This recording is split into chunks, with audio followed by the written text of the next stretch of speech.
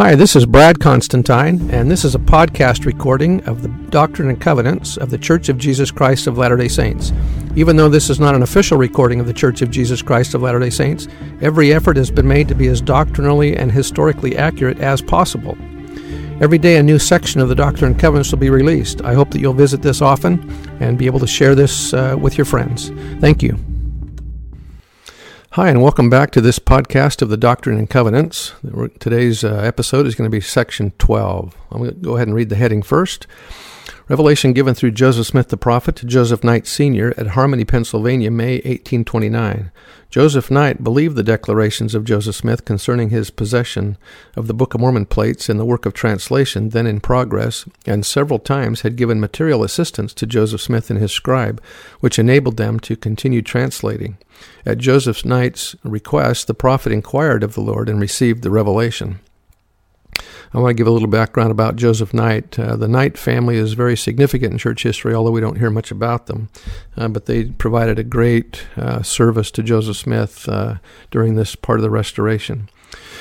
About the same time, May of 1829, an old gentleman came to visit us, whose name I wish to make honorable mention, Mr. Joseph Knight Sr. of Colesville, Broome County, New York, who, having heard of the matter in which we were occupying our time, very kindly and considerately brought us a quantity of provisions in order that we might not be interrupted in the work of translation by the want of such necessities of life. And I would just mention here, as in duty bound, that he several times brought us supplies a distance of at least 30 miles, which enabled us to continue the work, when otherwise we must have relinquished it for a season.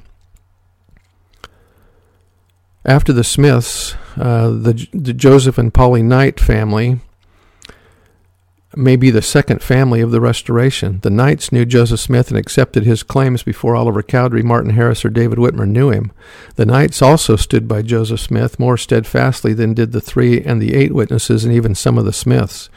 They became a special type of witness, a family witness of Joseph Smith's prophetic work. Joseph Smith's friendship with the Knights began when he was 20 years old in late 1826. Joseph Smith became a hired hand for Joseph Knight Sr. and others in the Colesville, New York area, 115 miles southeast of Palmyra by dirt road.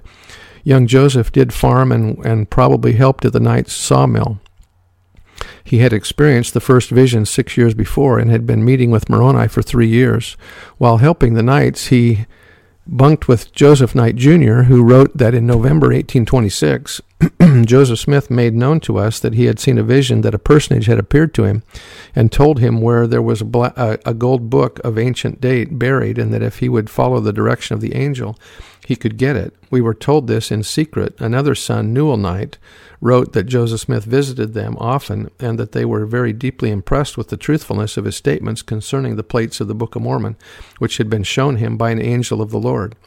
Joseph Smith was then courting Emma Hale, a romance Father Knight assisted. I paid him the money, and I furnished him with a horse and cutter, or sled, to go and see his girl. Joseph and Emma married shortly after that, on the 18th of January, 1827, and moved to the Smith home near Palmyra.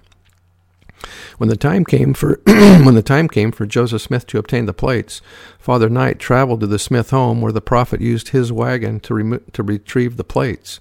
Late that night, after Joseph Smith had returned from his mission, he said to Brother Knight, "It is 10 times better than I expected."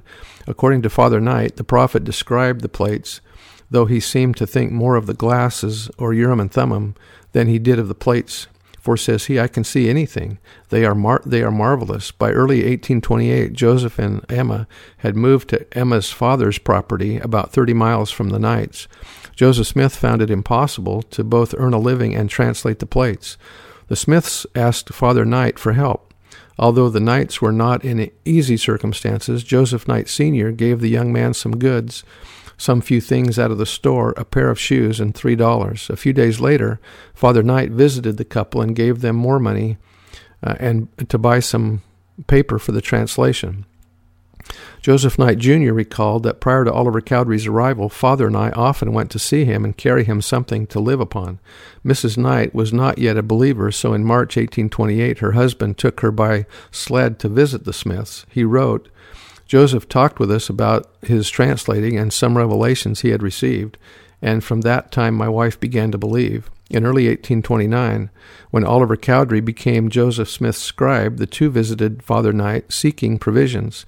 Father Knight paid for and delivered a barrel of mackerel, about 10 bushels of grain, and 6 of potatoes, a pound of tea, and some lined paper for writing. The two rejoiced at the food and paper, and then they went to work and had provisions enough to last till the translation was done. Years later, Joseph Smith praised Father Knight for these items. They enabled us to continue the work, which, when otherwise we must have relinquished it for a season. Joseph Knight Sr. helped the world receive the Book of Mormon sooner. If the prophet had had to work full-time to support his family, the translation might have taken years to complete. So, verse 1, a great and marvelous work is about to come forth among the children of men. Behold, I am God. Give heed to my word, which is quick and powerful, sharper than a two-edged sword, to the dividing asunder of both joints and marrow. Therefore, give heed unto my word. Sounds similar to the previous section, doesn't it? Behold, the field is white, all ready to harvest. Therefore, whoso desireth to reap, let him thrust in his sickle with his might, and reap while the day lasts, that he may treasure up for his soul everlasting salvation in the kingdom of God. Yea, whosoever will thrust in his sickle and reap, the same is called of God. Therefore, if you will ask of me, you shall receive.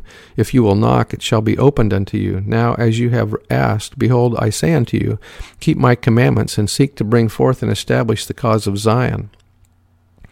John A. Widtsoe said, the question as to individual responsibility for the welfare of the church was asked in the early days of the members of the church. Several of the men who labored with the prophet Joseph Smith came to him in those early days and said, what shall we do? They might have said, what shall we do to be saved? The Lord in every instance gave an answer. We have a series of short revelations in the Doctrine and Covenants which are the answers to that question. I find in every one a significant statement worded almost identically in all of these revelations to Hiram Smith, David Whitmer, Oliver Cowdery, and others of less fame in the church. Keep my commandments and seek to bring forth and establish the cause of Zion. That is our business, the business of the Latter-day Saints. We are here to build Zion to Almighty God for the blessing of all the world.